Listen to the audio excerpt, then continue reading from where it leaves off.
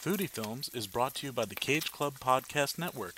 For all things Cage Club related, head on over to cageclub.me. That's cageclub.me. It's the 21st century. We post our meals on Instagram. The host is just as guilty as any other man.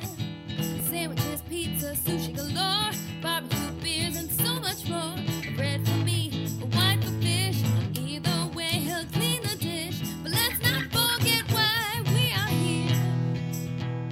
It's for the films that spotlight, snacks that we revere. It's all about the food films. It's all about the foodie films. It's all about the foodie films. Yeah, it's all about the foodie films. Not movie meals or cinema cuisine. No, Kyle likes alliteration, but the one that reigns supreme is fuck foodie films. Fuck foodie films. Yeah, fuck foodie films. Fuck foodie films.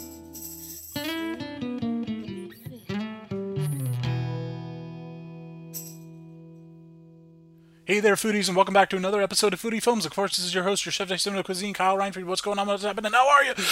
Why did I say that so fast, ladies and gentlemen? Because we're talking a fast food movie. We're talking the birth of McDonald's. We're talking The Founder, starring Michael Keaton as Ray Kroc, that guy that swindled the McDonald's brothers. This movie is awesome. And joining me to talk this movie, just like the two previous movie episodes, which were The Big Night, Big Night and The Last Temptation of Christ, Brian Rodriguez, my co-host for P.S. I Love Hoffman, P.S. I Still Love Hoffman, and host of his own show, High School Slumber Parties, one of my oldest and dearest friends.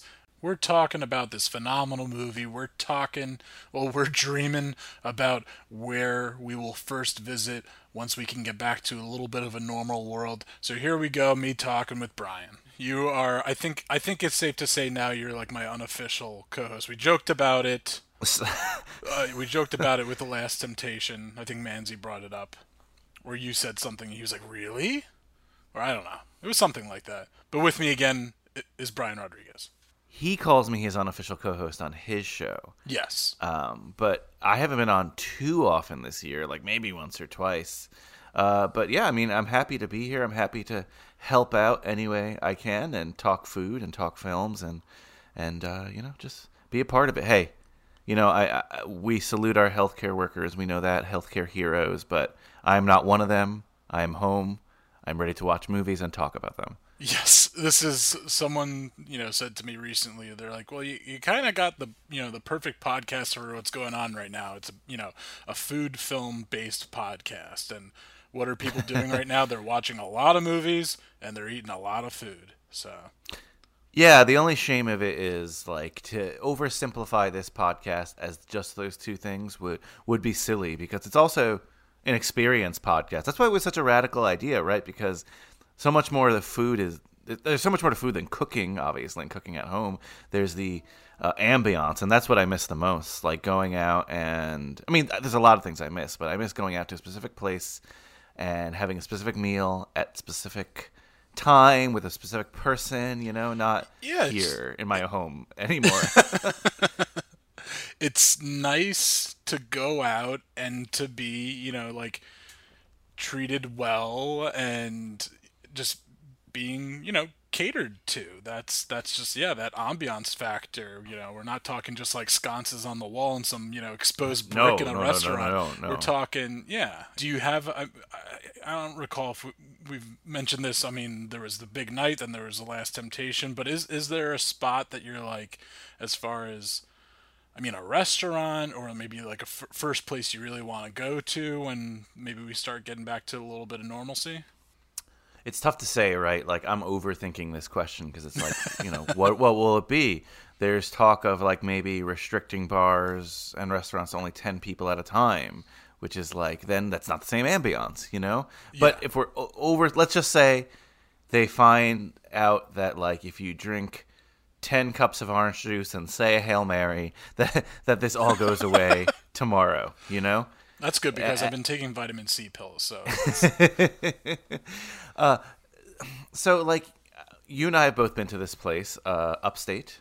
You know, I'm sure you've talked about it on the show. Yes, upstate. That's located on First and between I think Fifth and Sixth, like Lower East Side.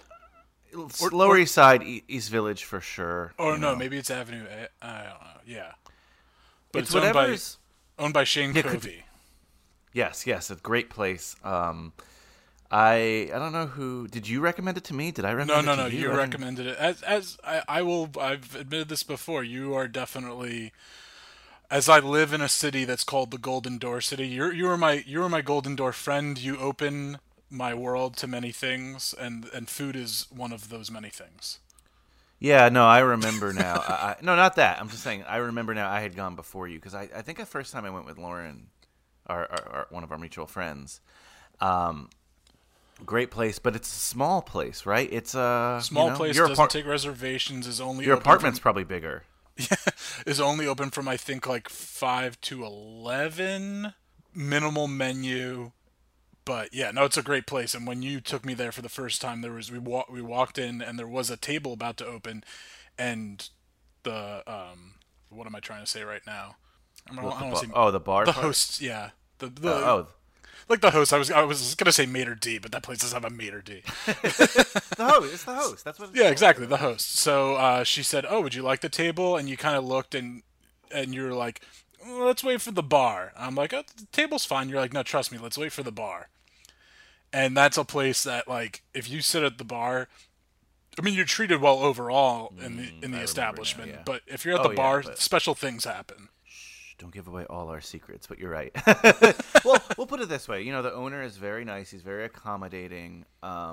Yeah, I think the first time that happened to me was probably a couple weeks before that. I had gone with, you know, Lauren, our mutual friend. Then I went with another mutual friend of ours, Mike Rivera, and they couldn't seat us. They're like, "Do you want to sit at the bar?" We're like, "Sure." And we just drank a lot of good beer, ate a lot of good oysters, but even if Shane, the owner, is not behind the bar, the bartender, whoever it is so great, and you get to see the experience up there. You see them shucking, you see them doing all the cool stuff, and I just remember, like, if you're like, "Oh, I'm not sure what beer to get," they're like, "Hey, you want to try this one? Great, you know." "Oh, that's an interesting oyster." Boom, try it. Again, there's no guarantee you're going to get freebies. That's not the point. It's about what I said before. The ambiance, the experience. It's nice to have that personal connection with the people serving your food and drink. Yeah, you're just that much closer to just experiencing the passion that these guys have working there. And so it just kind of like overlaps if you're sitting at the bar and they're just so excited. They're like, "Hey, so like I've been kind of making like this new like sauce or like little tamponade to put on top of the oysters," or, you know. I definitely Oh. I took a couple Ooh, of, that you know, was I had a couple of first dates there.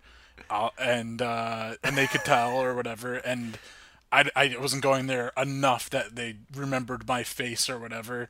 So there was a few times that they were like, "Here, have a free dessert on us," and, you know, it's just, you know, something simple like a nice shortbread cake or whatever. But it was nice. They're very lovely there. Great date place as long as, you know, the date likes oysters or even just like shellfish Yeah. or fish in general. I had a marlin there at my brother once, a marlin crudo. So good. It's like the freshest stuff.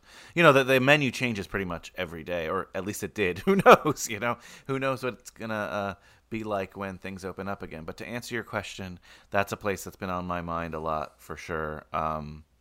You know me. You know what I like. I like going to literally upstate New York, you know? I like the Hudson Valley. Yeah.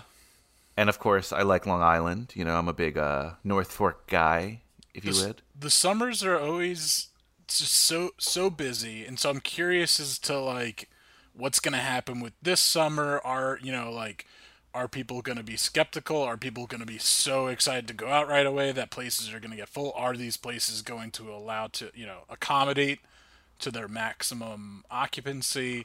All these things. But yeah, we had a fun trip last summer up to the Cooperstown area and all those breweries and distilleries and And Utica. Utica, between Utica and Cooperstown, like that whole beer trail. There's Butternut and Oma Gang.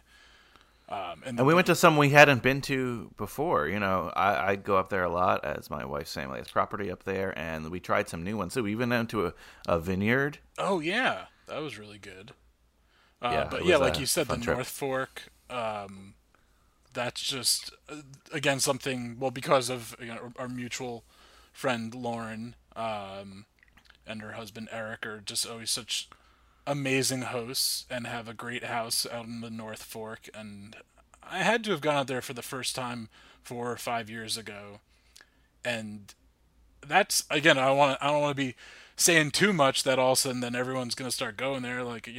Yeah, you're what are you doing? You're ruining all my fun times. You're destroying my secrets. Well, there was already that really funny episode of what was that college Friends from college. Friends from college. yeah. Yeah, great episode. Canceled. Rest in peace. But funny Yeah, they- show. I like the show. And Yeah, the and college, they took the bus that out to the episode- North Fork. Sunset on the Bay. Check it out. I'm sure it's still on Netflix. But that's a hilarious episode regarding the North Fork. Was actually just there recently. So you mentioned, I don't want to mention their names again because I don't want their other friends to ask them for this privilege because I don't know if it's allowed by everyone. But our dogs get a little antsy, and my mom lives in Long Island anyway. She's been kind enough to do some of our laundry because, like I said, my wife Nicole is a nurse. She's very busy during this time. And she's been nice enough to provide some care packages or do a little food shopping for us or toilet paper shopping sometimes. So had to go out there to pick it up anyway. Dogs were getting antsy, so we asked our friends if the dogs could, have a nice little recreation time on their house has a beach, a private beach. So technically it's not violating any laws. No one, rat them out or rat me out, but we went out, let the dogs run around for an hour. One of our dogs likes to swim, so he did that too, and there was no one else on the beach. So you want to talk about isolation? It was very nice. It was Yeah, very that's peaceful. a perfect social distancing right there. Yeah, no, exactly. We wouldn't have done any of that if it was like a crowded beach or a crowded park or something. Regardless, when we go out there, we like to either pick up beer or pick up whatever's available. When we went Yeah, out, I know you've belonged to a couple of wine clubs from out there, right? we had in the past, yeah. And one of them, Martha Clara, which was the Entenmann's farm. You've been there. Their owners changed, and that was like the big one we were a part of. But Pellegrini as well, we were a part of their wine club. Regardless, I wanted to get some beer, and like 2 weeks ago, I went out and picked up some beer because a lot of the breweries now are what do you call it? Just like pick up, but they have like a term for it, like carry out. I don't know. Yeah, carry out and like curbside Yeah, delivery. yes, all stuff like that. And I picked up a lot from Mustache Brewery. You and I have been there a lot. Yeah, that's a great. It's a small on the inside, but I love the setup that they have there. Yeah, they do, and they make really good beer. That's in Delicious beer. Riverhead, and this time it wasn't open. I'm not sure what's going on there. I don't think it's closed or something, but I don't know. Maybe they have to brew more beer. Not sure. But they're great, and that's another place that when you go, you really feel like the owners there. I think there's either a husband and wife or just a guy and a girl. I don't want to assume their relationship, but the owners are usually there, and if not, it's someone who's really, really knowledgeable. Whew. Oh, I don't even know. Sorry, I'm just like fantasizing about what the summer should be and what it's probably not going to be, and it's making me sad. Yeah, I mean, if anything, like I'm just picturing a lot of backyard hangouts, but we'll still at least be able to go to places like Mustache Brewery or even there's Greenport. Greenport, Brewery. great. You can get their beer a lot. You know who what I was thinking out the other day, and I should have stopped there because I realized they were open, but this is after I already left. Long Ireland, which is also in Riverhead. Oh yeah, that's right in Riverhead, right? Yeah, they treated us really well at the what was it? Beer Expo, The NJ in the Beer Meadowlands Expo. or Yeah. whatever. Yeah. So I figured, that would have been a really good place to just pick some stuff up from. Really, we only picked up some moonshine. Wow, you're doing a lot of illegal things. No, this is legal moonshine. This is legal moonshine called Twin Stills. And I had avoided it for years because moonshine to me is like in a jar. It probably tastes like crap. I know they have like artisanal moonshine at the liquor store, but I never really grabbed it. This place is completely different. Like, yes, you can get that like raw moonshine, but they have like strawberry, cherry pie. That's like one of their biggest flavor, cherry pie. I actually picked up cherry pie. I picked up a hot cherry pie flavor, which I thought was like, is this like trying to be like a Fireball? Because I've seen a cinnamon one there, I think, too. Oh, okay. Yeah. But no, but it's not. It's a jalapeno infused cherry pie flavor. It's supposed to be amazing. Haven't tried it yet. But yeah, some of these go down so smooth. Like the strawberry one is like amazing. What are you putting anything with it, or are you just having it on the rocks, or what's going on? You don't have to put anything with it. Those are the dangerous ones, you know? Very dangerous, very dangerous. Again, wow, I'm name dropping all our friends today, but our mutual friend Dan Ferrara just had a baby. Congratulations again. Mazel tov, good things. I gave him some moonshine from there as a gift once. I didn't check in if he enjoyed it, but I do. Again, it's dangerous. You put it on a little ice. Woo, good. You know what they were doing that was really cool there too? What's that? Free hand sanitizer. Oh wow! Yeah. Wait, free hand sanitizer. Yeah, we bought 2 bottles of moonshine, and they gave us 2 small bottles of hand sanitizer, which is that's great. I mean, because I've seen a lot of breweries and a lot of distilleries. You know, they're making them and they're donating them to first responders and that kind of stuff. But that's kind of cool that you go there and they're just giving it to you. Well, I'm sure since you bought a couple of bottles that helped, but that's pretty awesome. As far as moonshine goes, a long time ago, probably at least 8 years ago, even more, I had some of that apple pie moonshine that you see in stores, and that probably got me one of the top 5 drunkest nights I've ever had in my life. People thought I was down in I think Piscataway at someone's house in Piscataway. Wow. They thought I left, I disappeared, my I don't remember if I drove down or a friend drove down. They thought I left though. They couldn't find me, and then they found me passed out underneath the dining room table in a parent's house. Oh my god.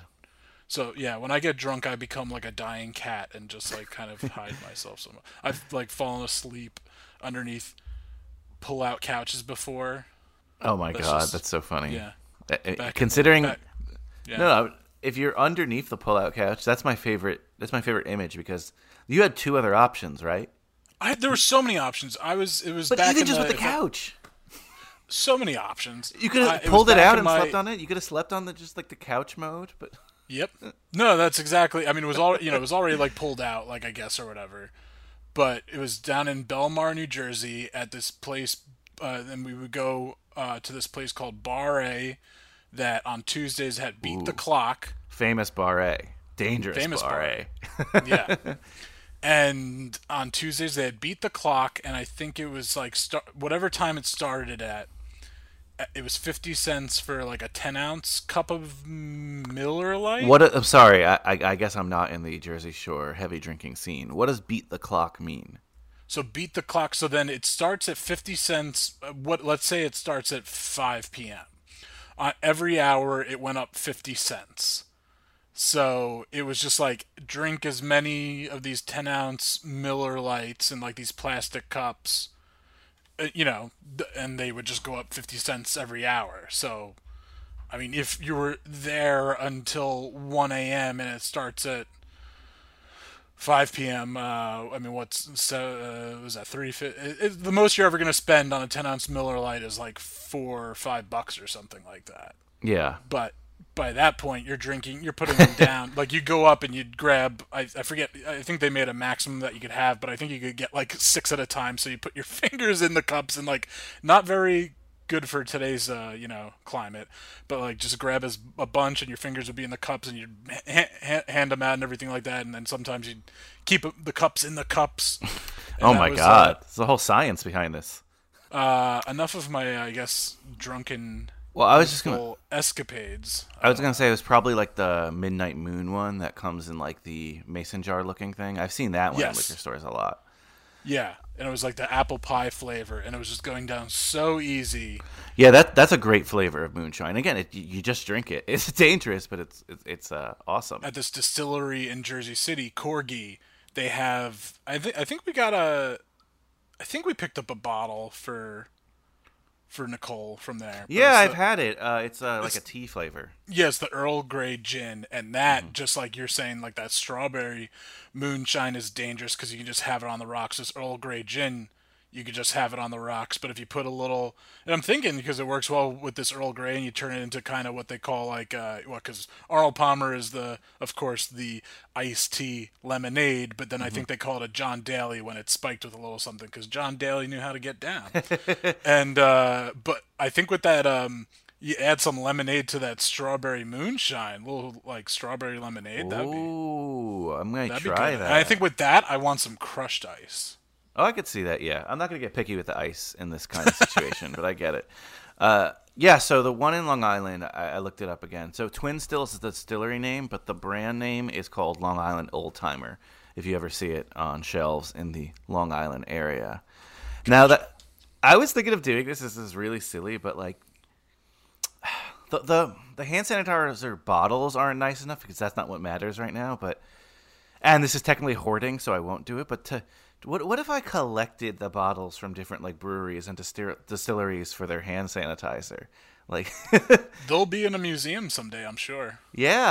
I also got one from actually it's the beer I'm drinking now, from a brewery we've been to, Captain Lawrence. Ah, That's in Elmsford, New York, in Westchester. And they had hand sanitizer too because they're opening a distillery up at their property as well. I don't think it's opened yet. Maybe it has. I'm not sure, but I guess they're making hand sanitizer there too. I am drinking a lovely beer that was delivered to me from Brick City in Little Ferry, New Jersey. So it's a nice pilsner. You know what? Like in the end of the day, I mean, IPAs and sours and stouts and all of those, just like a nice pilsner that you can, you know, enjoy and put down a whole bunch of.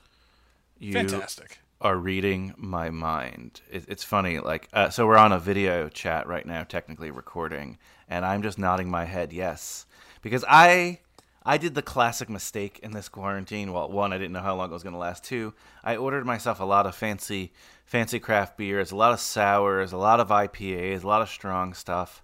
And I'll be honest with you, like my stomach is like not accepting it as much as I thought it would. I enjoyed it every minute of it. I'm not saying that.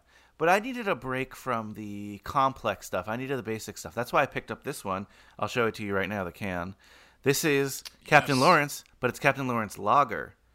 And this is something that I kind of predicted a couple years ago would happen, right? With all this complexity. And it's a great tie-in for the film we're going to watch today.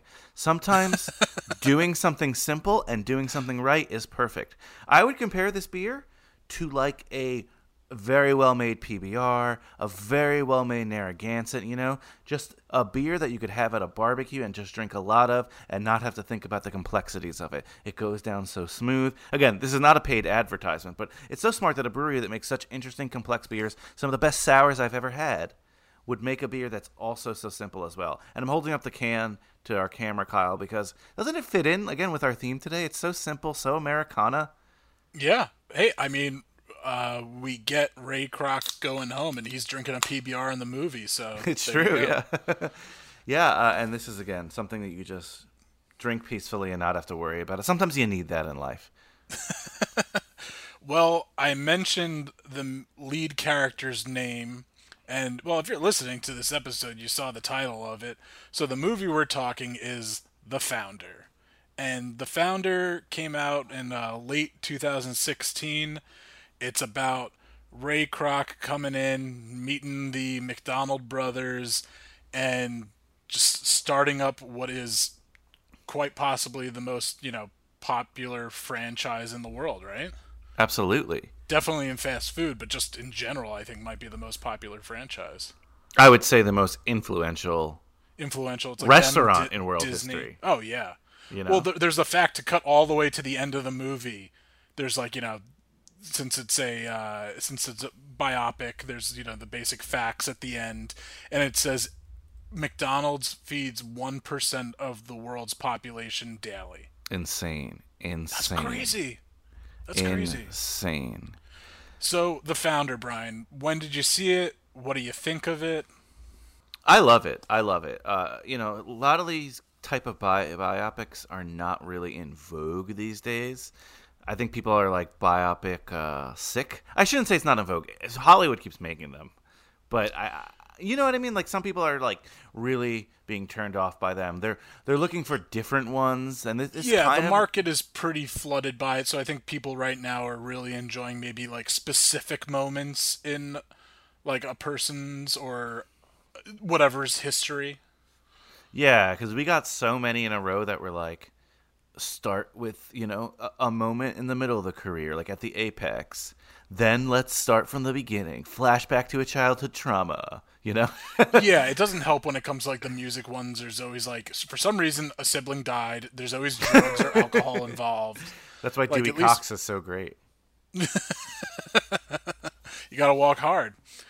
But yeah, no, this is a fantastic movie directed by John Lee Hancock, who is a big fan of making these biopics. Yeah. He made The Rookie, The Alamo, The Blind Side, Saving Mr. Banks, The Founder, The Highwaymen. A lot of those. He does something pretty specific. I can't put my finger on it, but all his movies have a certain quality to them, if that makes Yes. sense.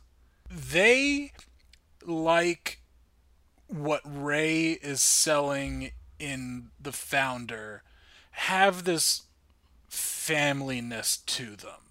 His most recent, The Highwaymen, definitely takes, because it's about Bonnie and, or the two highwaymen, or what are they, marshals or whatever, or Texas Rangers, I think, hunting down Bonnie and Clyde. So a lot more violence in that movie. But in the end, a lot of his movies do have like a family quality to them, like as I think we've even discussed on here, or definitely some P.S. I Love Hoffman and your podcast, High School Slumber Party. My family had movie nights, and a lot of his movies, if I was a little bit younger at the time they came out, would have been Ryan Fried family movie nights. So I could definitely see that. You asked me when I first saw it. It was on Netflix pretty soon after like it came out on like DVD, and I watched it there. I'm a big Michael Keaton fan. I think he's awesome. I'm so glad he's had this career renaissance, and I'm just curious about these movies. I almost see them as like less than 100% true documentaries rather than like me having a good time watching it, if that makes sense. I feel like I learned so much from them. yeah, exactly. Like there's a lot of these movies out there. I think we even brought them up I brought them up the other day. Like there's that movie like Hidden Figures, and you just got to be careful with like watching some of these movies, because I feel like some people watch them and then think they know the history of it, like Yeah. flat out. But they, in the end, they're turning it into supposed to be entertaining, and you're having these professional, amazing actors. I mean, this cast is fantastic, and like you said, I'm so happy. Like Michael Keaton. I mean, he's been back for a while. I mean, Birdman, and even Spider-Man: Homecoming, and just so many great movies that he's had in this past decade, and he plays this part perfectly. And then just in Nick Offerman as Dick McDonald, and John Carroll Lynch as Mac McDonald, Who I know we've talked about. Obviously we both love Nick Offerman, but we both love what did you say his name was? John Carroll Lynch. John Carroll Lynch. I always want to say Yeah, he's John one of Lynch. those I forget the guys that he Carroll. might not be like a household name, but I feel like he's a household face. Yeah, for sure. What do you recognize him most from in your mind? Like, what's his iconic performance? Well, for me, it's Zodiac. I was just gonna But- say Zodiac, right?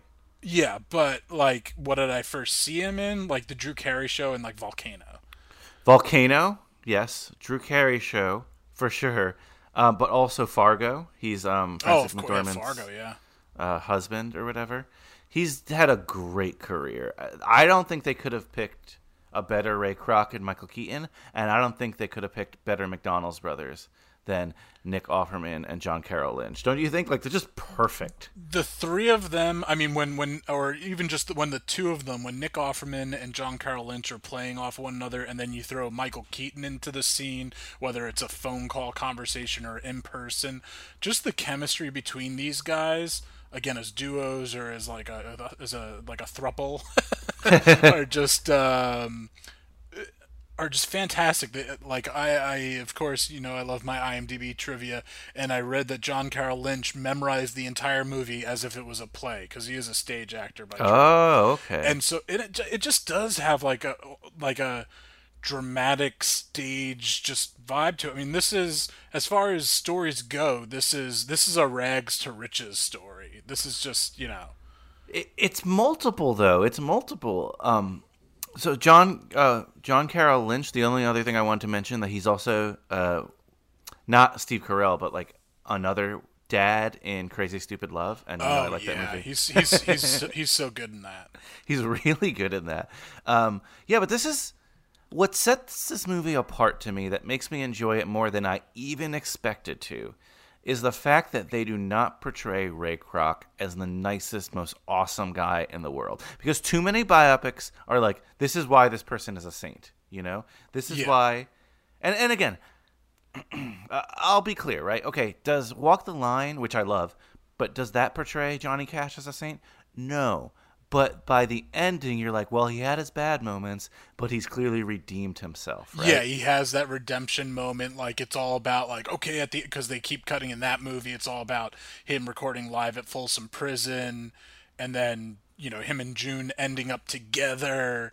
And so, it has that redemption quality to it, versus this movie is just like, yeah, you know what, Ray just, he says to Nick Offerman, to Dick McDonald's character, he's just like, I knew as soon as I saw that name I wanted it and I was going to have it. Which I kind of think is a little bit of bullshit too. I think at that point he's like sniffing too much of his own brand, Mm-hmm. He's even created a narrative about himself. The film is called The Founder because he started to refer to himself as the founder, despite his name not even being McDonald. Everyone believed he was the founder. What doesn't mention here, but you'll probably remember as a kid, that there was a plaque in every single McDonald's location of him, and it said Ray Kroc, founder, and like a little bit of a story, and didn't even mention the McDonald's brothers. Oh, not at all. And that's, even I forget exactly what town that is, but in Illinois, that he opens up like and it says Plains or something like that. Yeah, and it's McDonald's #1. Like, he's just totally, and then when he's talking with, Patrick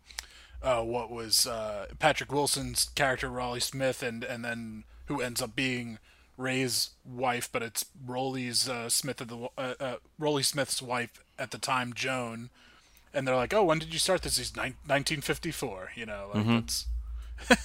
He just becomes kind of like a pathological liar. But supposedly, I read that the relationship wasn't as bitter, like Ray with the McDonald's brothers, as they depicted. Like, even Dick ate the ceremonial 50 billionth hamburger in 1984. Because I think at that point Ray had passed. So that makes sense. So I tried to do a quick research for you as well. And I saw both sides of it. Some places said, oh, the relationship wasn't that bad. Some places says it was worse than this. Who knows? We weren't there. That's the trouble with biopics. Very true, yeah. It's something where I'm sure Ray Kroc did not want the narrative going around that the relationship was bad. I'm glad that they did acknowledge, and now they do acknowledge, that the company really has 3 founders. But the narrative, like, for years around the story of McDonald's was that, like, Ray Kroc was like, saw something that the brothers didn't see, and that he put on all the legwork, which is true, he did put in the legwork. But I think this movie, you get the sense more that it's not that they didn't see the potential, is that they were so happy with what they were doing. They had thought about franchising before. They're perfectionists, and I'm so glad to talk about this film on this podcast, because I know obviously you talk films here, but it's food-centric, right? And this film has the classic debate of, I think it's even said in the movie, the McDonald's brothers, I'm assuming it's Dick who says this, but I can't remember off the top of my head. It's like, I'd rather have one restaurant that makes great food than 50 restaurants that make mediocre food. And Yeah. it's a fair debate. It's a fair debate. Well, yeah, it's the quantity versus quality, and that's what those and the brothers, the McDonald brothers, were all about quality and being and quality control. Like I think they had opened 7 or 8, and the furthest one from them, from San Bernardino, was in Phoenix. And they were like, oh, they would go and they were, I think making burritos or something. They even said or something like that. Yeah. And they're like, I love so much about this movie, and I love the way it plays out. I mean, there is a lot of exposition, and there is a lot of montages, and as far as like critical reviews, that's like what I read, like as far as a few demerits, just like how much it kind of built off of those two things, but it works for this movie. I mean, it's a movie about fast food, and this movie has a fast pace to it, and I like the way that we're being told this story. Oh yeah, absolutely. Like, it doesn't start from like Ray Kroc's youth, because he didn't. He was in his 50s, right? When this He was like 54 years old once he like first met the McDonald's brothers. Yeah, exactly. So it's refreshing that we don't get that. I didn't mind the montages. I didn't mind. What was the other thing you said that they were criticizing? Exposition. Exposition. Yeah, I didn't mind that because I needed it. Like, I needed it to tell this full story here. Like, I loved the part when the McDonald's brothers are telling Ray Kroc how they started the company, right? Like, they were actually really poor, and you know what it was. Yeah, no, that's when he what, this is a scene I know that I wanted to play. So I'm going to play the clip of Ray being invited inside by Mac McDonald and seeing their whole world of the Speedy system. Speed, that's the name of the game. The first stop for every McDonald's hamburger is the grill, manned by 2 cooks whose sole job it is to grill those all-beef beauties to perfection. Meanwhile, as the patty cooks, our dressers get the buns ready. Watch out. Burger crossing. Burger crossing. Burger crossing. Burger crossing. Every McDonald's burger has 2 pickles, pinch of onions, and a precise shot of ketchup and mustard. Now, where'd you get those? We made them. Made them. Yeah, custom built. Whole kitchen is. Next That is. the finishing station where we put the whole thing together. And voila, a fresh, delicious burger from grill to counter in 30 seconds. How the heck did you come up with this? Oh, I didn't. We did. Dick McDonald, my brother. Hi. Boy, I gotta tell you, this is the most... Well, it's nice to meet you. The fries. What about them? They're 5% too crisp. Oh, they're perfect. I think we should drop to 2 minutes, 50 seconds. Wasn't that what we were at before? 400, not 375. Higher temp, shorter cook. I think they're spot on. Excuse me, may I? None of my beeswax. Well, I'm with the big fella here. I love them. Golden brown on the outside, fluffy white inside. And they're not too oily, salty, crunchy. Boy, Who are you? Oh, this is Ray Kroc, the multi-mixer fellow you spoke to. When do you figure we can expect them? Sent the Blue Label Air, so... Good, good. Need them for back. Hey, wait a minute. I'm gonna take you out to dinner. You're really not my type. You and your brother. What for? This is the most remarkable restaurant I've seen in all my years in the food service industry, and I've seen it all. I want to hear your story. This film, like when I talk just with people about food movies, there's an okay amount of food movies, but one of the biggest problems that people tend to have is seeing the actual food on camera, or the lack thereof.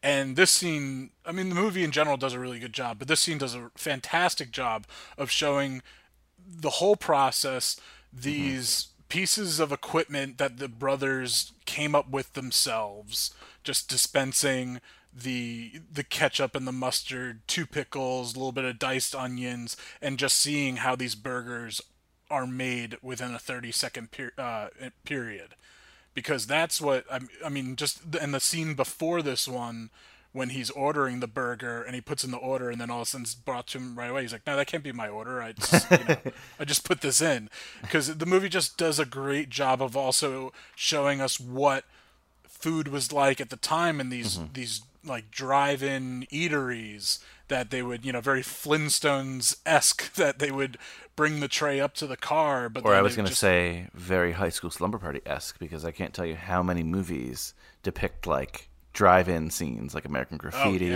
American Grease, Graffiti, yeah, definitely. This scene is so beautiful to me. I love the choreography when they're at the tennis court and they're just like trying to plan how this kitchen is exactly going to look. It's beautiful, And then when it's put into place, the way that the guy with the one tray moves under the guy with the other tray, it's just so perfect. It's just I love it.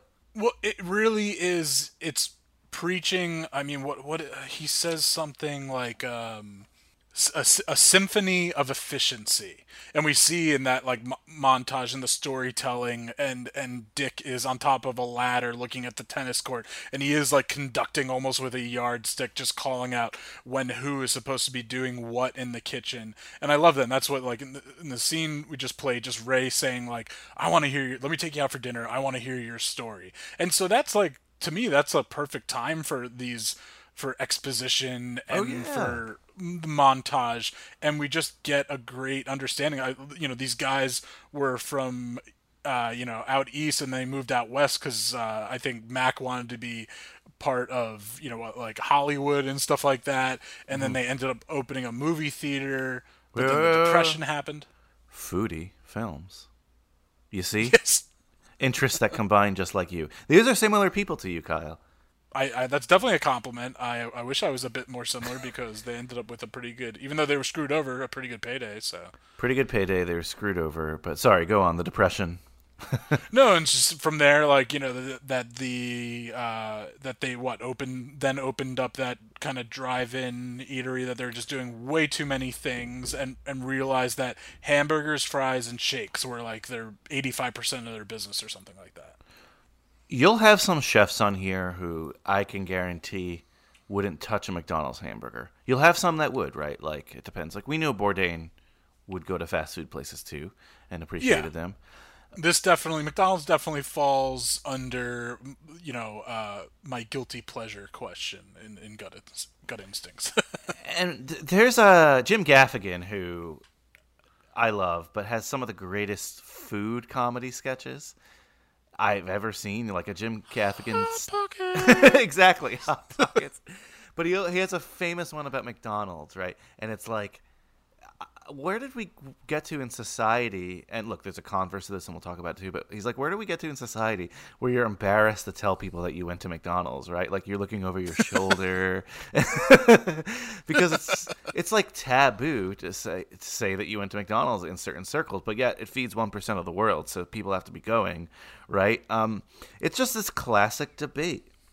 Now, I don't know if what the McDonald's brothers concepted is really factored into this debate, because I do think that even the best chefs you have on here would appreciate what the McDonald brothers did, but maybe not. The innovation they brought to it, and the fact, I mean, these guys are like in the food scene. These guys are like, in comparison to what like Miles Davis is in the jazz realm. Oh yeah, I mean, like, I feel comfortable saying that. I mean, like, they took something and they reinvented it, and then they perfected it, and just the efficiency of it all, and originally with them, with the quality control and everything like that, is pretty spectacular. To me, they're like modern art painters, in a sense of like a Picasso, a cubist, right? Like, there's Renaissance painters, and they painted these beautiful masterpieces that took forever, right? Like Ceiling of the Sistine Chapel, so intricate, so detailed. But then, eventually, we broke it down. I say we, like I'm Picasso. People like Picasso broke it down into cubism, and it's just simple, but still beautiful, because it found the essence of what people were really enjoying.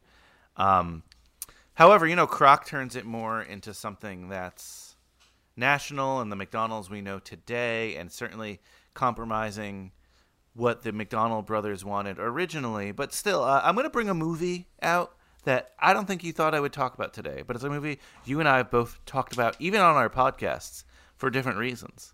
But I believe the film was Road Trip. Road Trip? Yes, Ruben. Okay. You remember Ruben. At one point, I think they're... And if I got the film wrong, foodie fans, tell Kyle so he could chastise me, but I think it's him because I see it in his voice.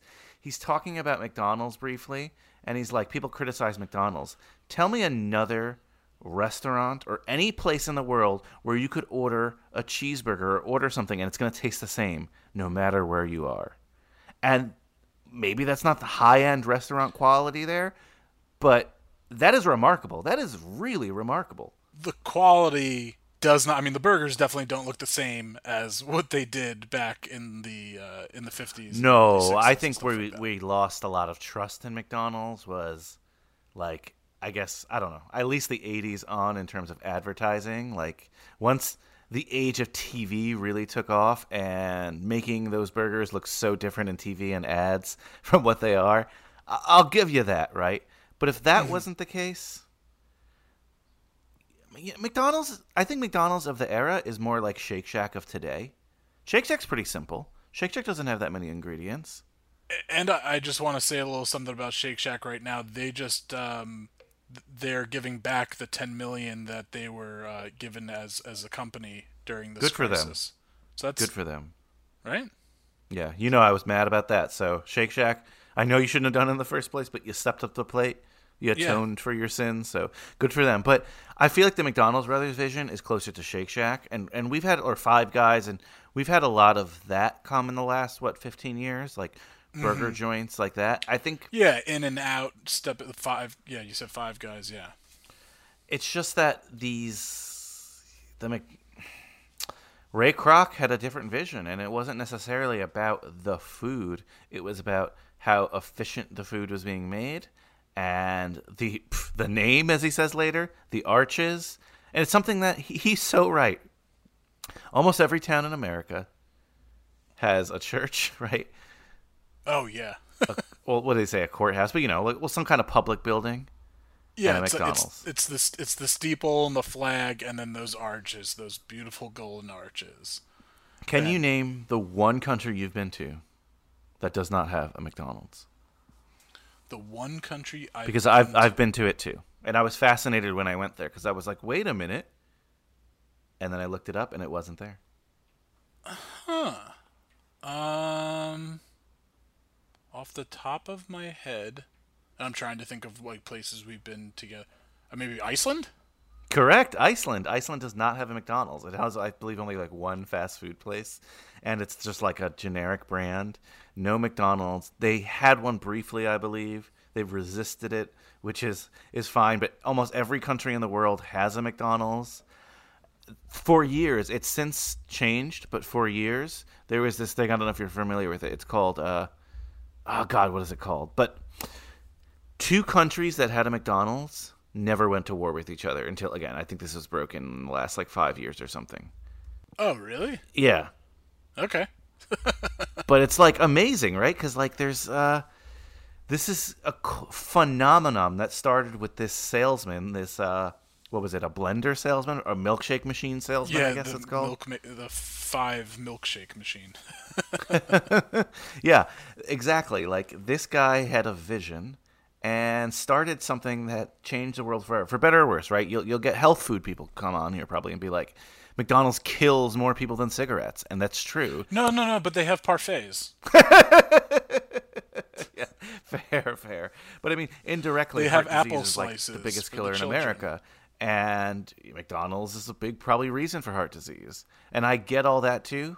It still doesn't stop me from admiring this story, admiring just the efficiency, and admiring this movie. I didn't see it as oh my god, this is a killer movie. It's a fascinating movie.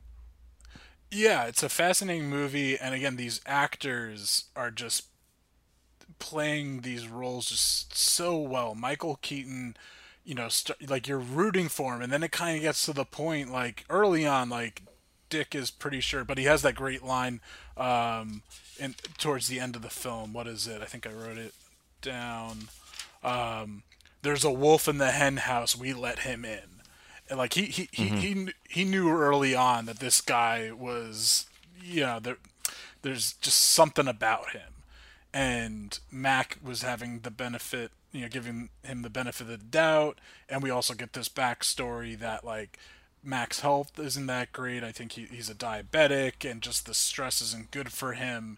But he really wants, he thinks he's holding his brother Dick back, and so that kind of maybe Ray will step in and help fulfill this expansion and be able to keep this quality control. And to at least, Ray Kroc, that is in this film, that we're getting this representation of him by Michael Keaton, he is very much about the quality control, and sees, he's just like, he says to his wife, played excellently by Laura Dern, who's also of having this renaissance over the past like a handful of years.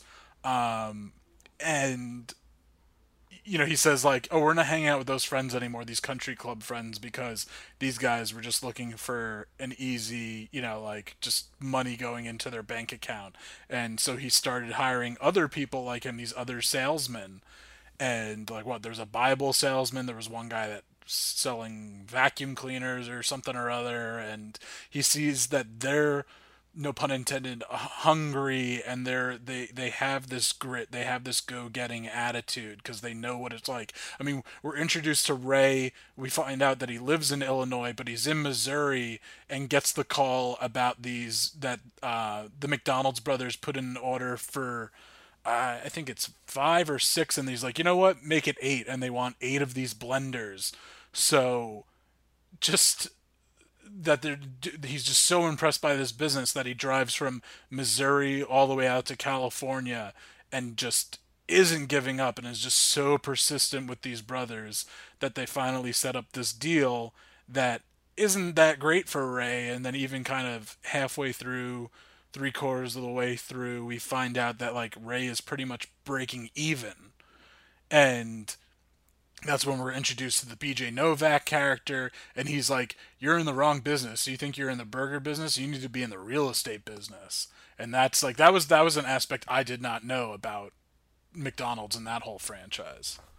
Yeah, smart and intelligent there. I think that's what takes it from food establishment to this multi-billion-dollar multi-billion-dollar corporation that's not just about the burgers. I think he says that literally, like BJ Novak, right? He just says like what you just said. It's not. He's like, you're not in the burger business. You're in the real estate business, and that's sums up the difference between the McDonald's brothers and Ray Kroc.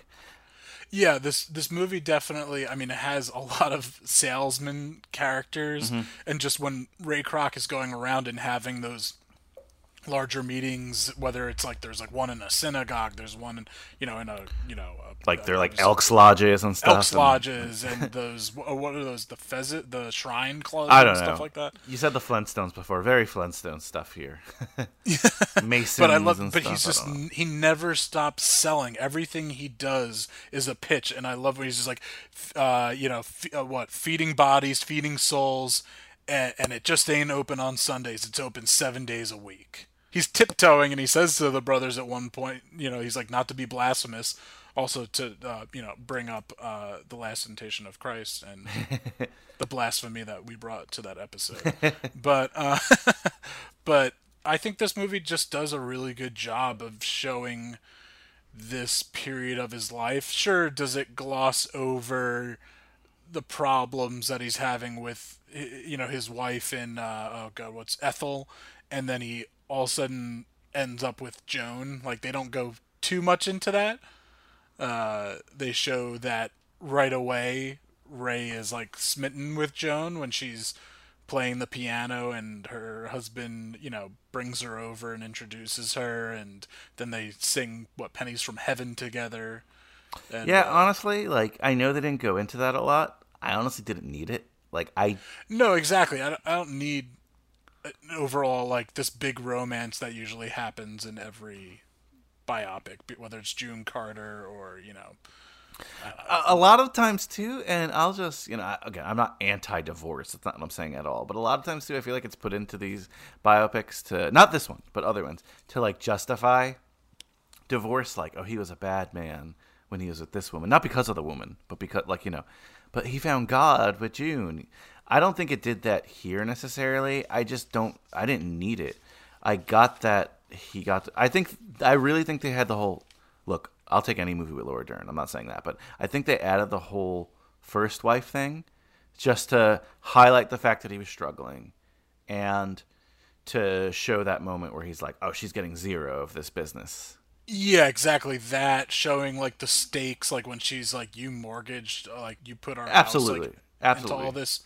So yeah, he needs to have these conversations of like, because then that would just be more exposition and like monologue and him just kind of talking with a faceless bank guy if you don't have the Laura Dern character in there. I didn't need the second wife parts, I just didn't like it.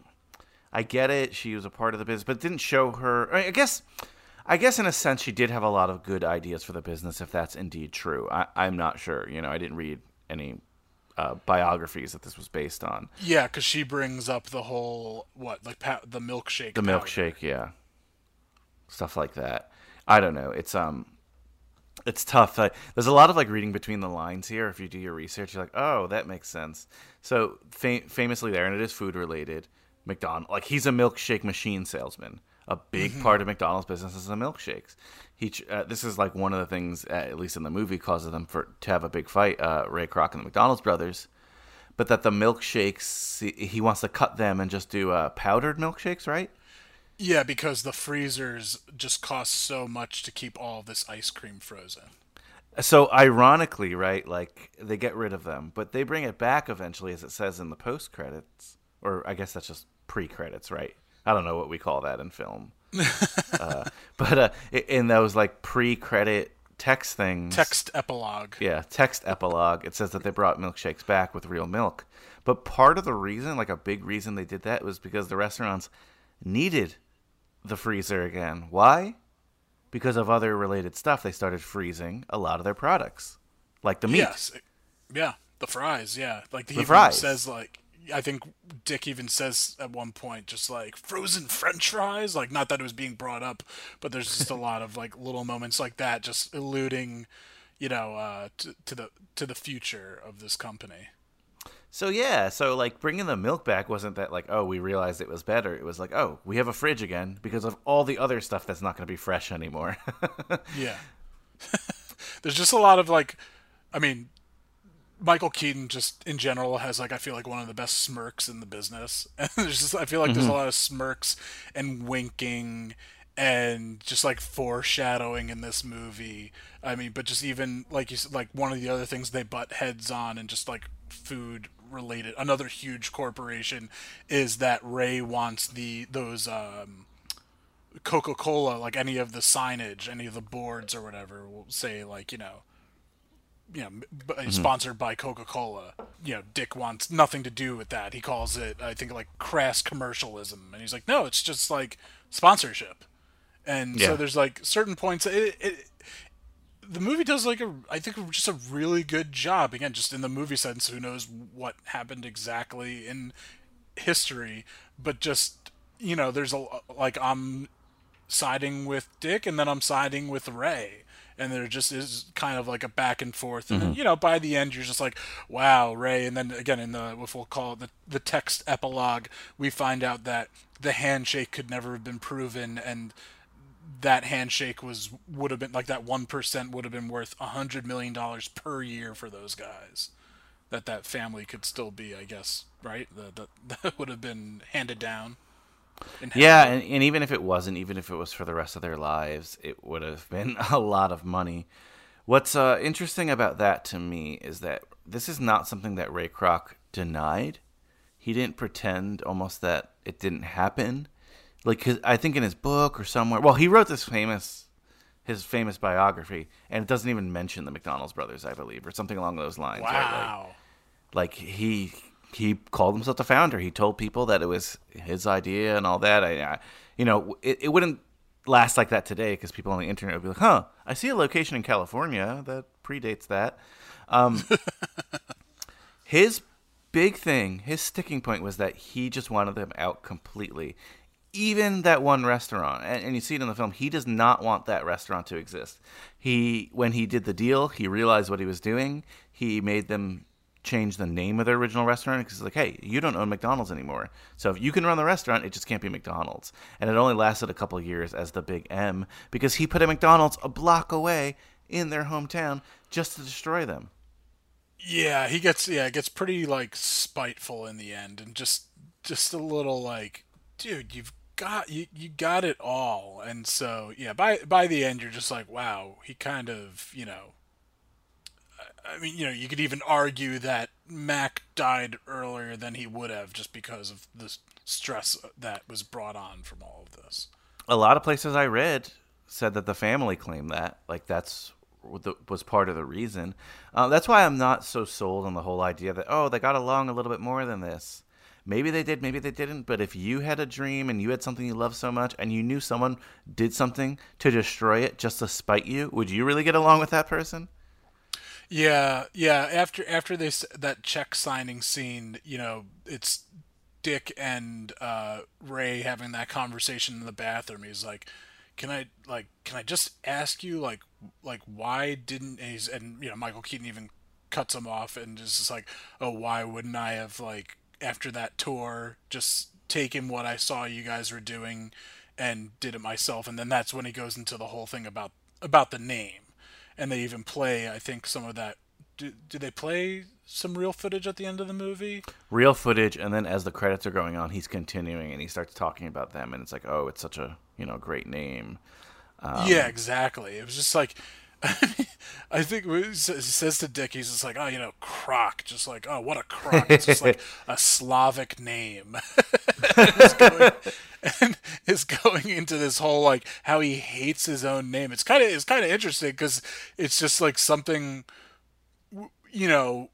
I feel like in another movie or another version of this movie, we would have then seen like a reason he doesn't like his name or his upbringing for some kind of reason. So I'm happy it doesn't go into anything like that, and it just pretty much shows again, him saying that, like, as soon as I saw that name, and just, I mean, I was reading it, afterwards. I thought I'd read something like this before, but the whole thing of why, like the red and yellow, and like, I mean, In-N-Out uses it, so many fast food joints use it, like, I mean, it's definitely involved in Burger King's Wendy's too. Yeah, but so I was, what was it, red triggers stimulation, appetite, hunger. It attracts attention. Yellow triggers the feelings of happiness and friendliness.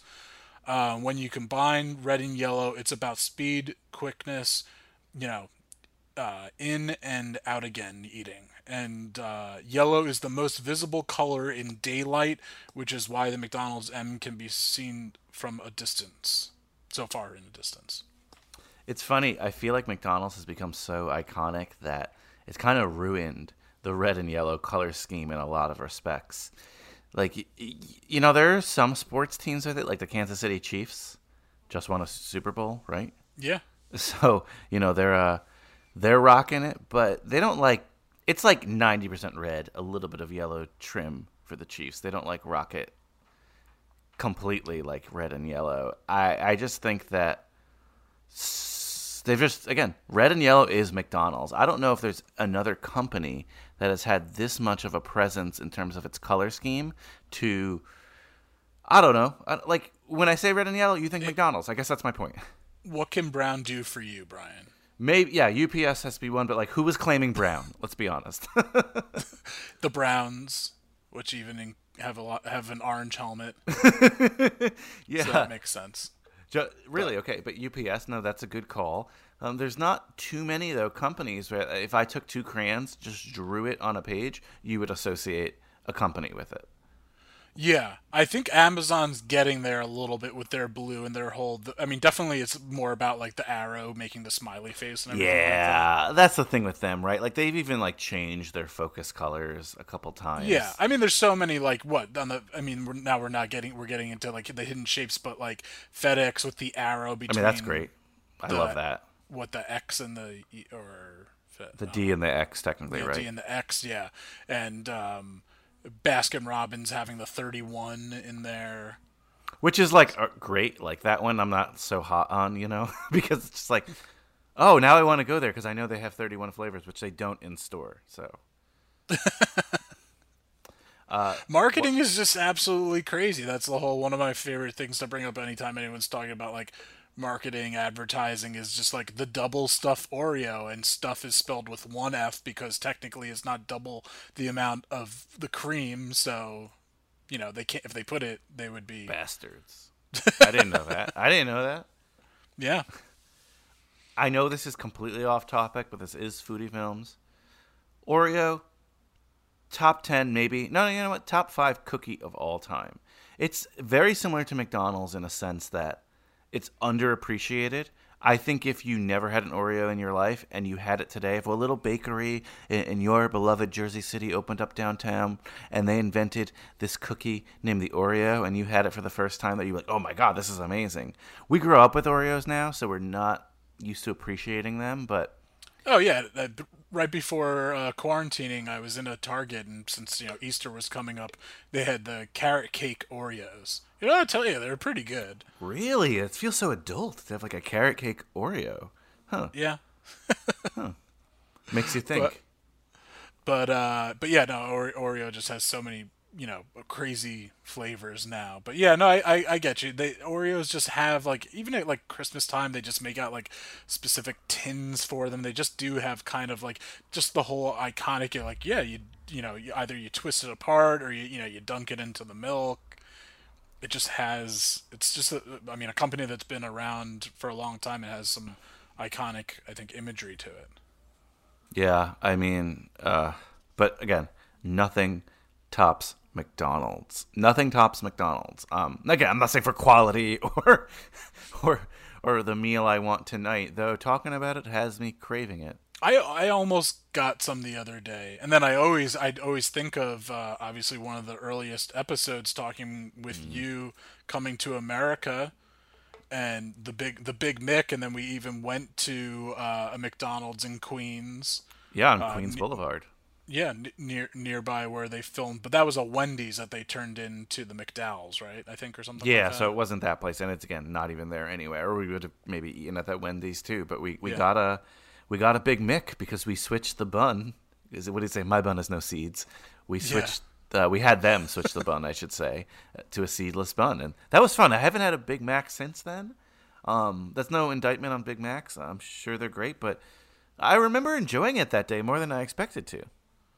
Yeah, I don't know. Sometimes like there's certain like I love like fast food, and then like pizza, and even like Chinese food. There's certain foods that I love having like a soft drink, so even like fountain soda, like Coca-Cola with, and just having like a Big Mac, and then the fries being at the bottom of the bag. I think you brought up in that episode how it's such a big deal. I mean, this movie we're seeing what they're making. It's a single patty. There's the burgers or the cheeseburgers, and again they have mustard and ketchup, which I don't know when they stopped doing mustard. Some states still put the mustard on. Oh, okay. Because I only ever remember ketchup, and when I was little, I took the pickles off because I didn't like the pickles. But They've regionalized more, and of course they've expanded the menu, but they've regionalized more than they did at the time here. yeah, but just like so, growing up, it was such a big deal. Like a moment where it's just like, ooh, you know what? I'm big enough. I'm gonna get a Big Mac. It's coming of age. Not really, because you're not like a teenager the first time you try it, but it is a moment in growing up and being like, I'm not eating the kids' meal anymore, or I guess a Happy Meal here. Like, I'm eating a Big Mac, or like sometimes people will transition with a Quarter Pounder, It's like I'm trading in the toy for an extra patty and part of a bun, I guess. just a couple of other fun facts, because just thinking of the Cage Club Podcast Network, the family that we're part of, this movie could have come up again, could have been covered by another podcast, Hanks for the Memories, because Tom Hanks was offered the role of Ray Kroc and turned it down. And a little even extra fun history with that is that Michael Keaton was offered the lead role in Philadelphia and turned it down, and then Tom Hanks came in. You're right. I was on their Philadelphia episode. I did remember that. Yeah, so a little, switcheroo there between Mr. Hanks and Mr. Keaton. Speaking of misters, do you want to know another really weird connection there as well? Sure. Tom Hanks recently played Mr. Rogers in, what was that movie called? It's not called Mr. Rogers, I know that. But it's like, Won't You Be My... Yeah, Won't You Be My Neighbor. It was the Neighbor. documentary that came out at the same time. So. Oh. Is that the name of the documentary? Let's see. Mr. Rogers, Tom Hanks movie. One's like Won't You Be My Neighbor. Yeah. And, A Beautiful Day in the Neighborhood. That's the Tom Hanks one. okay, yeah. And Michael Keaton got his start in film, we'll call it, as someone working on the set for Mr. Rogers in Pittsburgh. Oh, wow. So there's a lot of synergy between these two actors. That's interesting. Good call. Very interesting. A couple of movies I read that Michael Keaton watched was Glengarry Glen Ross, Wall Street, The Wolf of Wall Street, and Jerry Maguire to kind of get in the mindset for him to see the money. No. And then the writer of this movie, Robert Siegel, he says that this movie is akin to The Social Network and There Will Be Blood. So very, Okay. both very famous milkshake scenes going on. I was going to say, I have that in my notes. There's 4 movies, actually, that I said this reminds me of so much. So it was There Will Be Blood. Exactly, right? Like just his entrepreneurial spirit and his cutthroat attitude to get ahead. Oh, yeah. The Social Network. Okay, so sorry. I misspoke. I said movies, but I meant to say... Well, I guess it is a movie technically, but Steve Jobs did the same thing, right? Steve Jobs didn't invent Mac. He didn't invent Apple. It was Wozniak who did it, and he just took it to the next level. It seems like Steve Wozniak was more of the computer nerd who really enjoyed what he was making, and Steve Jobs had the vision for it. For better or worse, right? Some people say he's a hero and a modern saint. Some people say he's evil, you know? Yeah. It's so similar. And that was an interesting biopic. The one with Justin Long. With Justin Long. You never saw that one? They made like a parody one right after. For a second I was just like, no, there's Ashton Kutcher. But yeah, there's the Ashton Kutcher one. Fassbender? Michael Fassbender, yeah. Mm-hmm. Yeah, and that's good. That's directed by right now I'm going to be really bad with names, of course. British filmmaker Danny Boyle. Directed by Danny Boyle, and I think that's a Aaron Sorkin screenplay. It's good, but both... I've seen all of them. Well, I haven't seen the Justin Long one. I'm going to send you a message of what that one looks like. It's ridiculous. But it's good, but that one has a lot of, like even more than The Social Network. Like, yeah, this didn't happen, or that kind of... Oh, really? I just meant it was an interesting biopic in the sense of, like, it shows, like, the different release periods. So as far as its storytelling, that's an interesting way to in that approach sense, it. In that sense, that was cool. The first time I saw Steve Jobs depicted on screen, I guess is I think it was a TNT film, Pirates of Silicon Valley, and what's his name? Noah Wyle played Steve Jobs. Okay. And it was Steve Jobs and Bill Gates, like the two of them in the same movie. And Bill Gates similarly was like this as well, though I think Bill Gates was more of a programmer than Jobs was. Bill Gates is definitely the ideas guy who took it to the next level.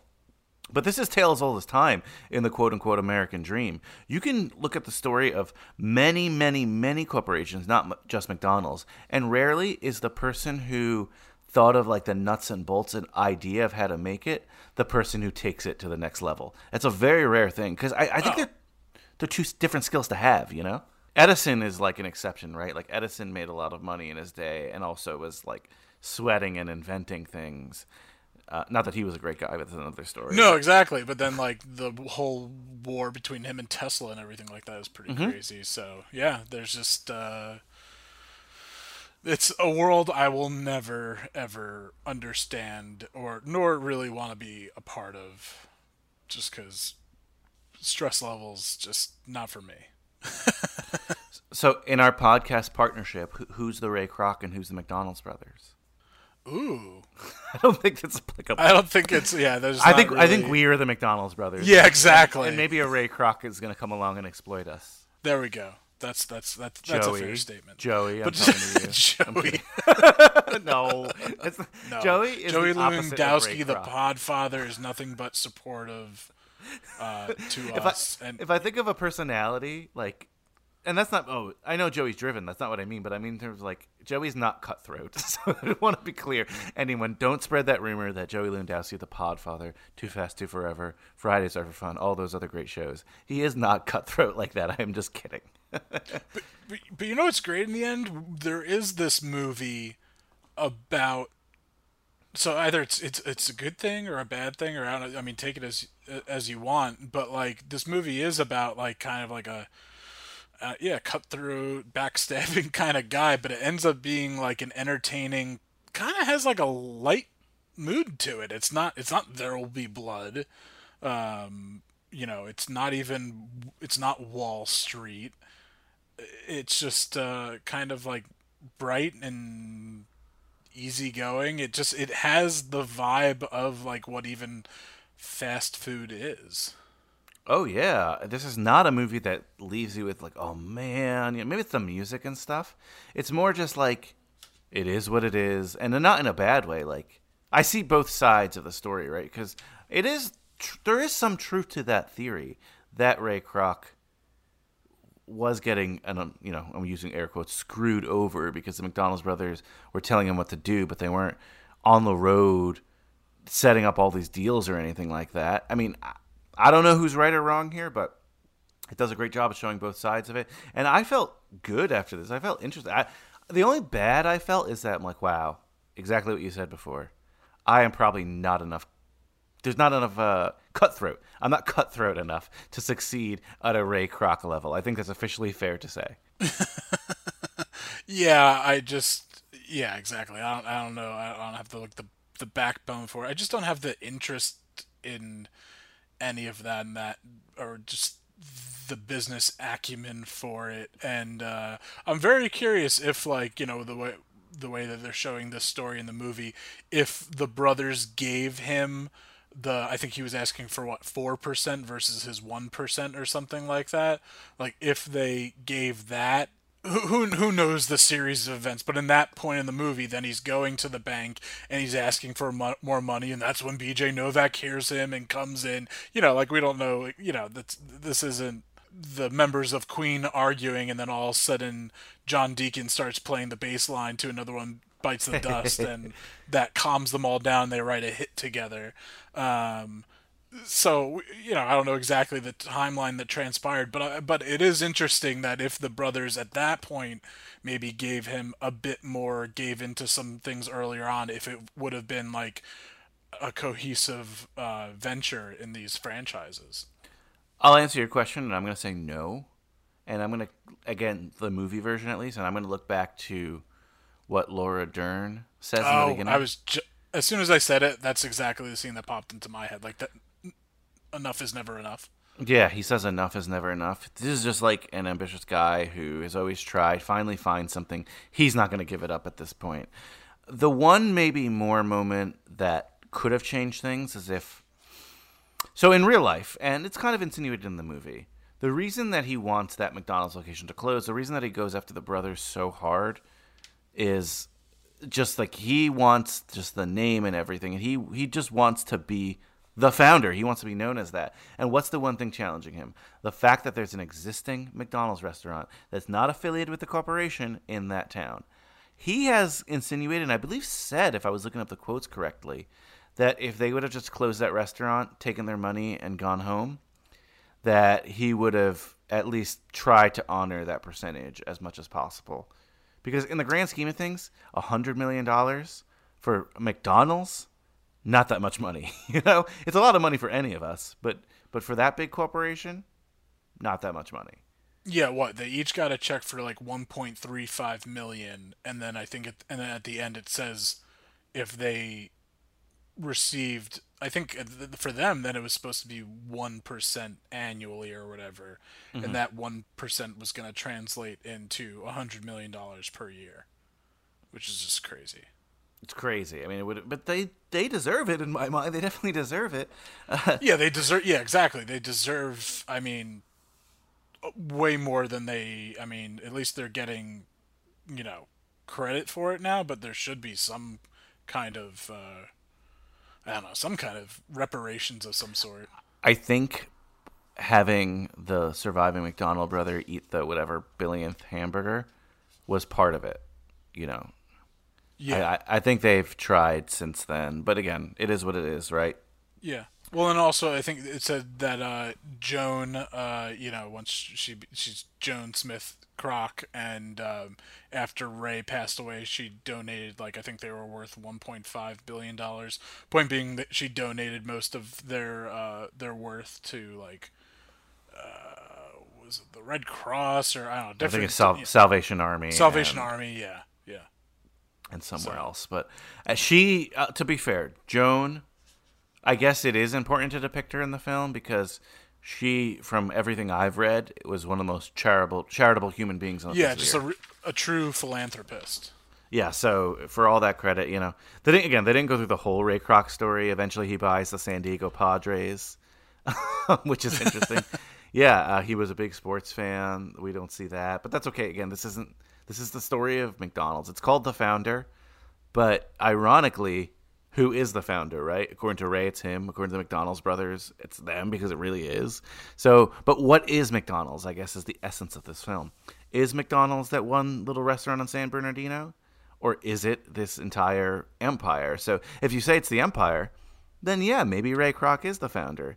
But if it's like... Yeah, it is definitely more Ray Kroc's McDonald's now more than ever. Because they don't have that quality control. Oh yeah, so great.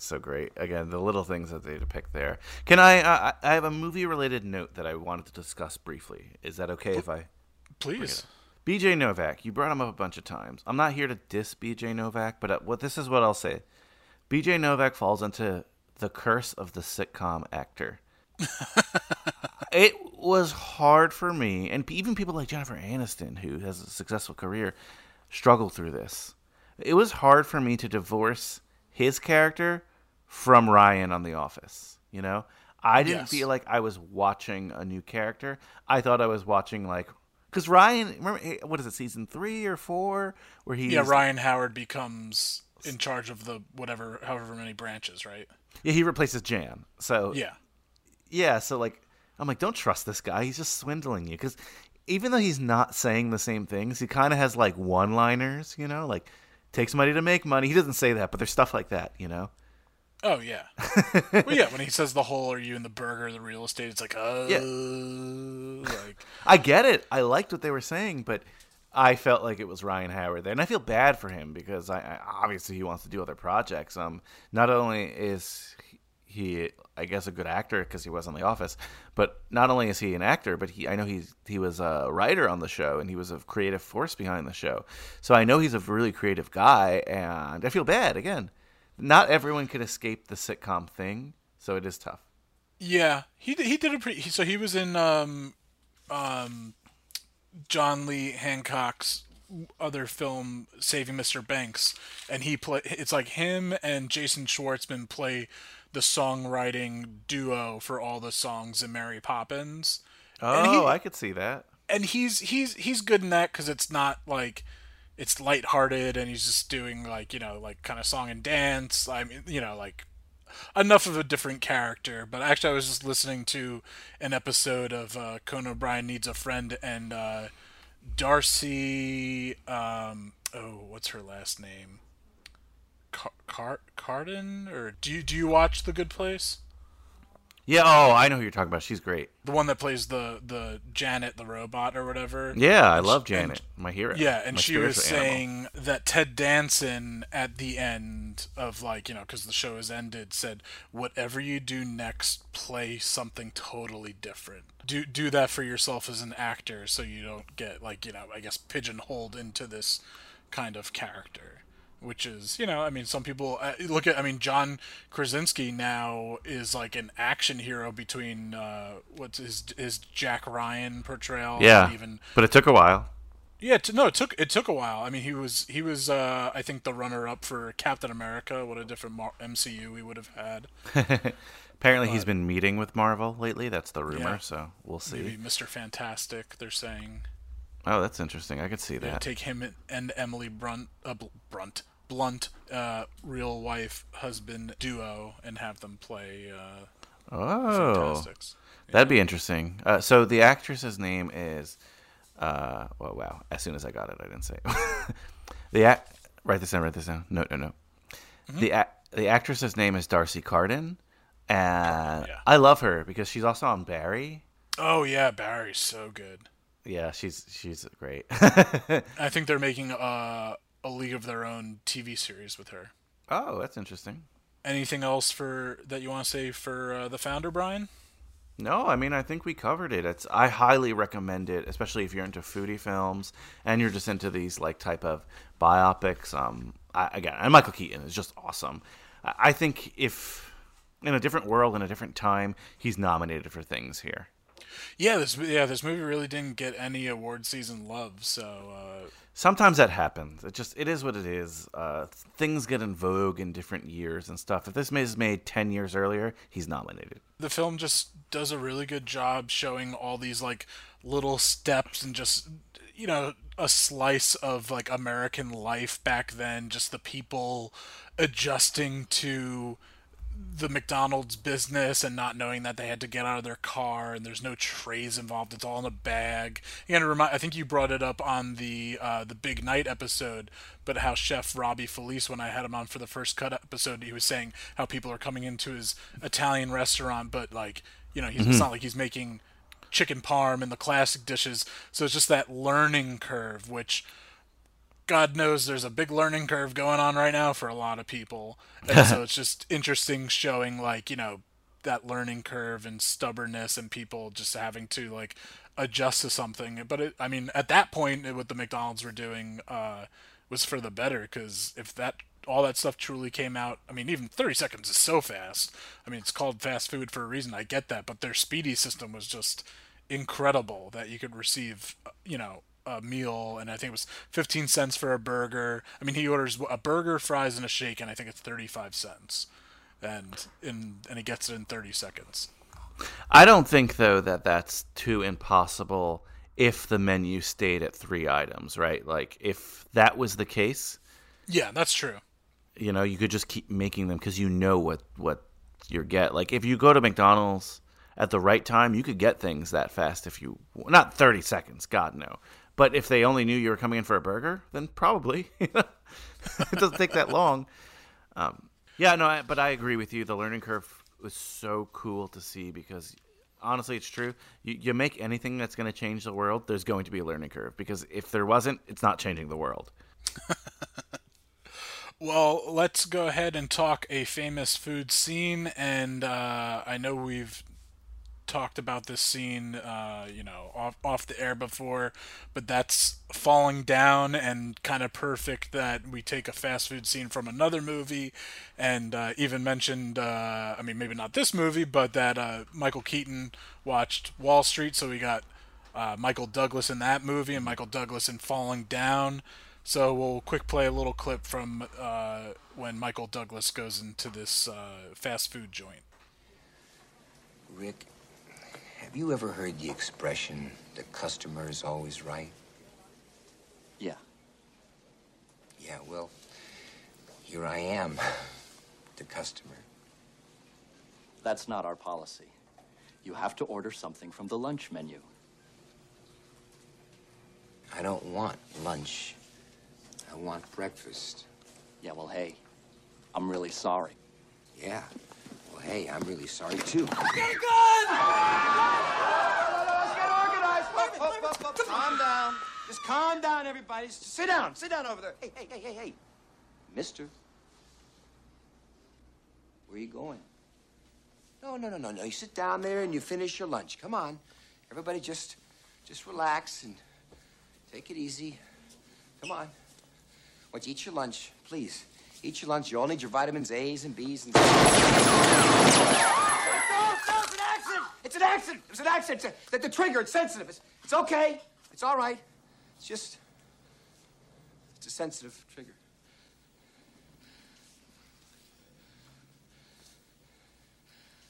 Rick, could I have my breakfast, please? Yes, sir. Sheila?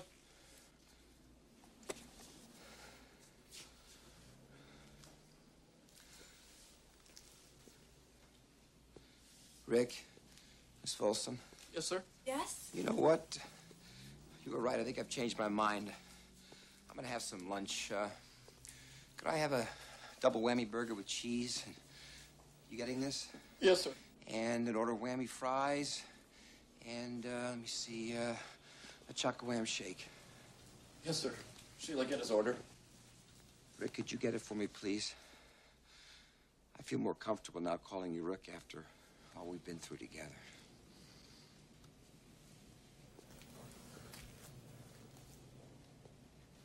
How you doing? Enjoying your meal? How about you, son? Is it good? And you, ma'am? How's the food? I think we have a critic. I don't think she likes the special sauce, Rick. That's a joke. Here we go. Thank you. See, this is what I'm talking about. Turn around, look at that. You see what I mean? It's plump, it's juicy, it's 3 inches thick. Now, look at this sorry, miserable, squashed thing. Can anybody tell me what's wrong with this picture? Anybody? Anybody at all? So yeah, I think this place is called a Whammy Burger, this establishment, which just makes me think of Champ from Anchorman. Whammy. And, I mean, Falling Down, a ridiculous movie, a movie that is a little tough to watch in the world that we live in now with the unfortunate sheer amount of mass shootings that happen. Yeah, it's weird to have a sympathetic character who essentially is the archetype of all these mass killers we've seen. Yes. And kind of racist. And yeah.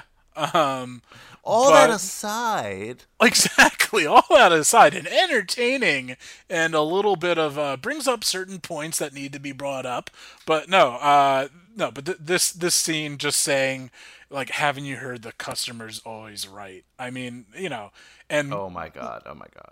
Like we were saying before, just the quality of McDonald's now, or Subway sandwiches. As a guy that has worked years at a delicatessen, nothing hurts me more than seeing the pitiful sandwiches that Subway sandwiches makes. So they should have kept Jared? Is that what you're saying? Boy, hitting all the notes today.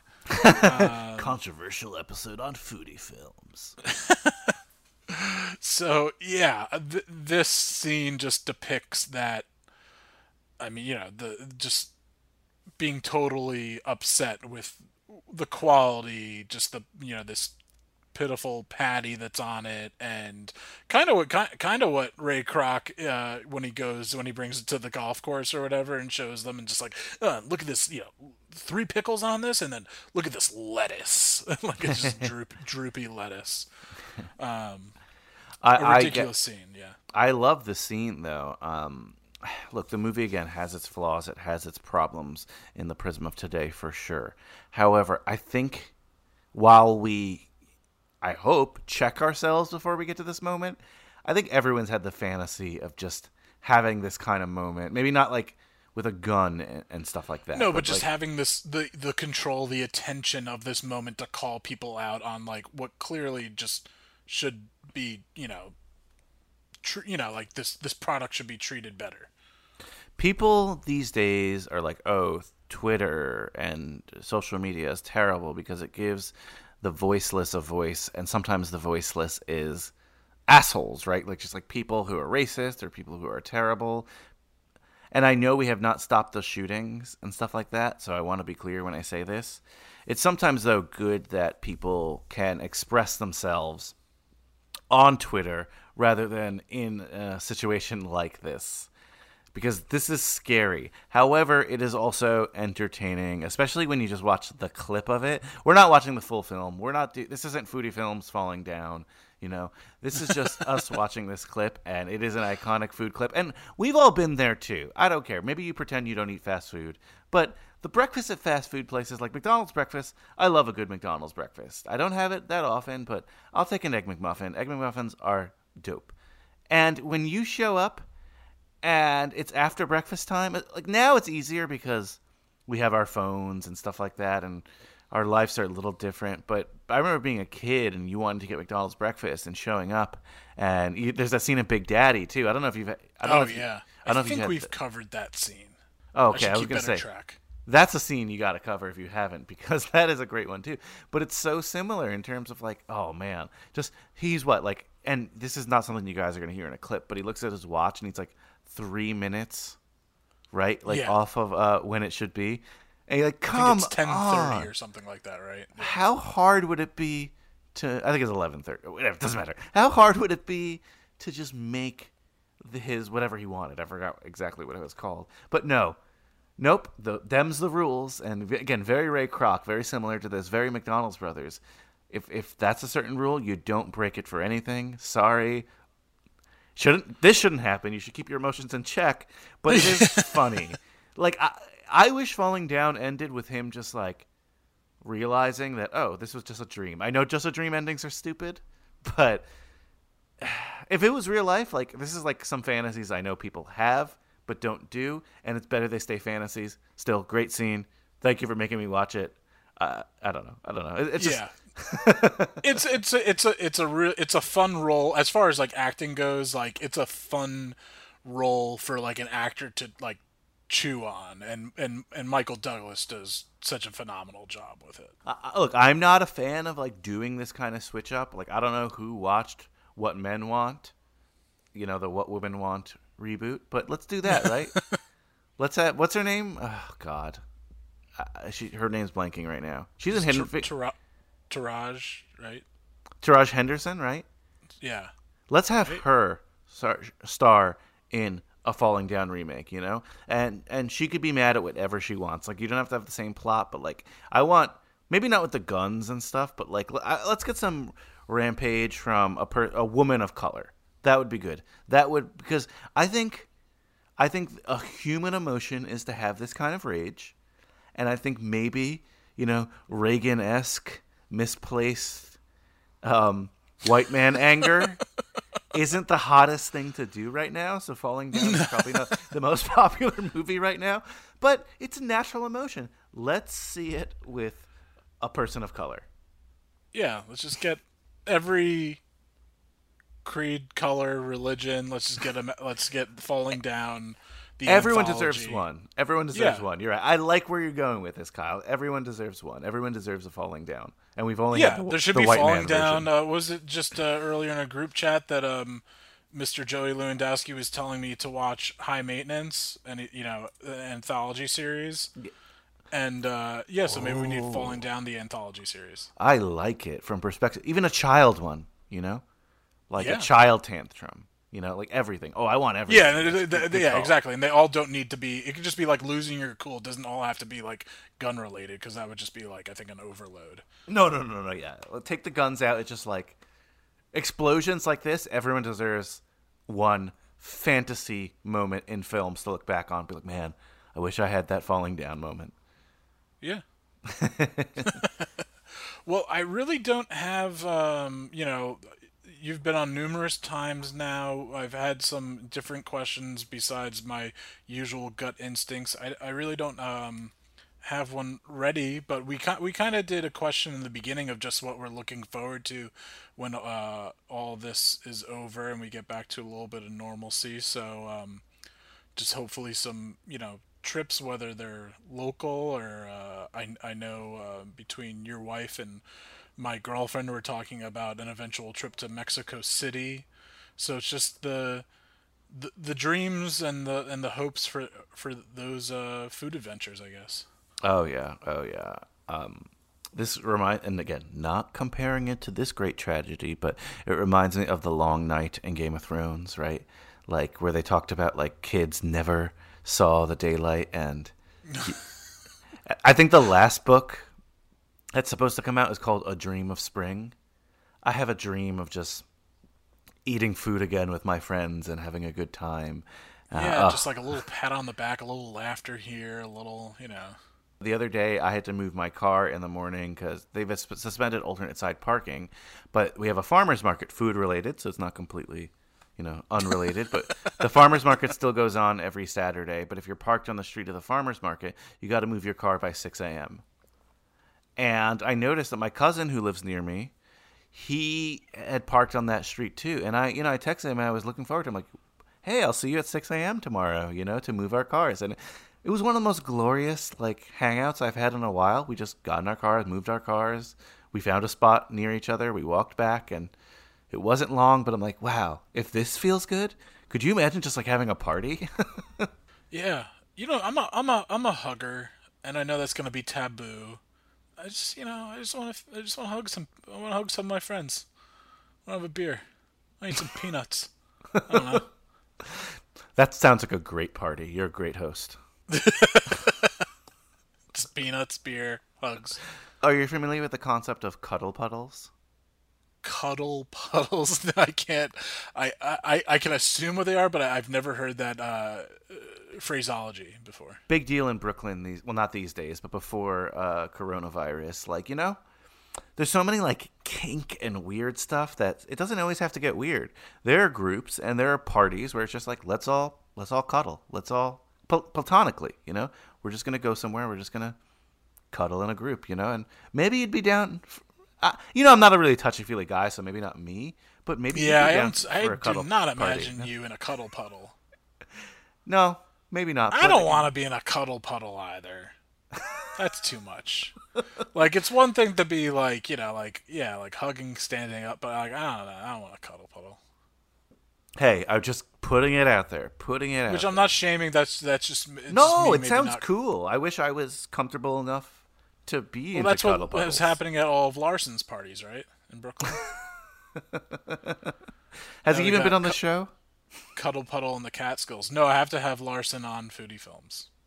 Yeah, you do. You were recently on my podcast, my other podcast, not P.S. I Love Hoffman. You're always on that with me because it's your show too. But High School Slumber Party, where of course we talk about high school films, and we've been going twice a week, as and that's been fun during this quarantine. It's been more work, but I've had more time, and I've been able to knock out some really cool projects. And I bring it up because, again, you were on it recently for The Substitute with the aforementioned Christian Larson, and you're going to be on it again soon, too, because, again, love having you on. We love having these conversations, and thank you for having me on Foodie Films. Yeah, this was fun. This is I know there are so many movies, food movies that we both enjoy, and I know I will have you on for. But this one was brought up, I feel like, not too long ago, and I'm like, yeah, like that. I mean, this was just. I haven't met someone that doesn't like The Founder, so I was really happy to revisit it and talk about it with you. So thanks for coming on, and if you don't mind, just. Closing us out. Stay uncool, Hoff fans. Oh. I'm joking. There's always more to cut. Yummy, yummy, yummy, I got love in my tummy, and I feel like I'm loving you. Love you such a sweet thing, good enough to eat thing, and it's just a while.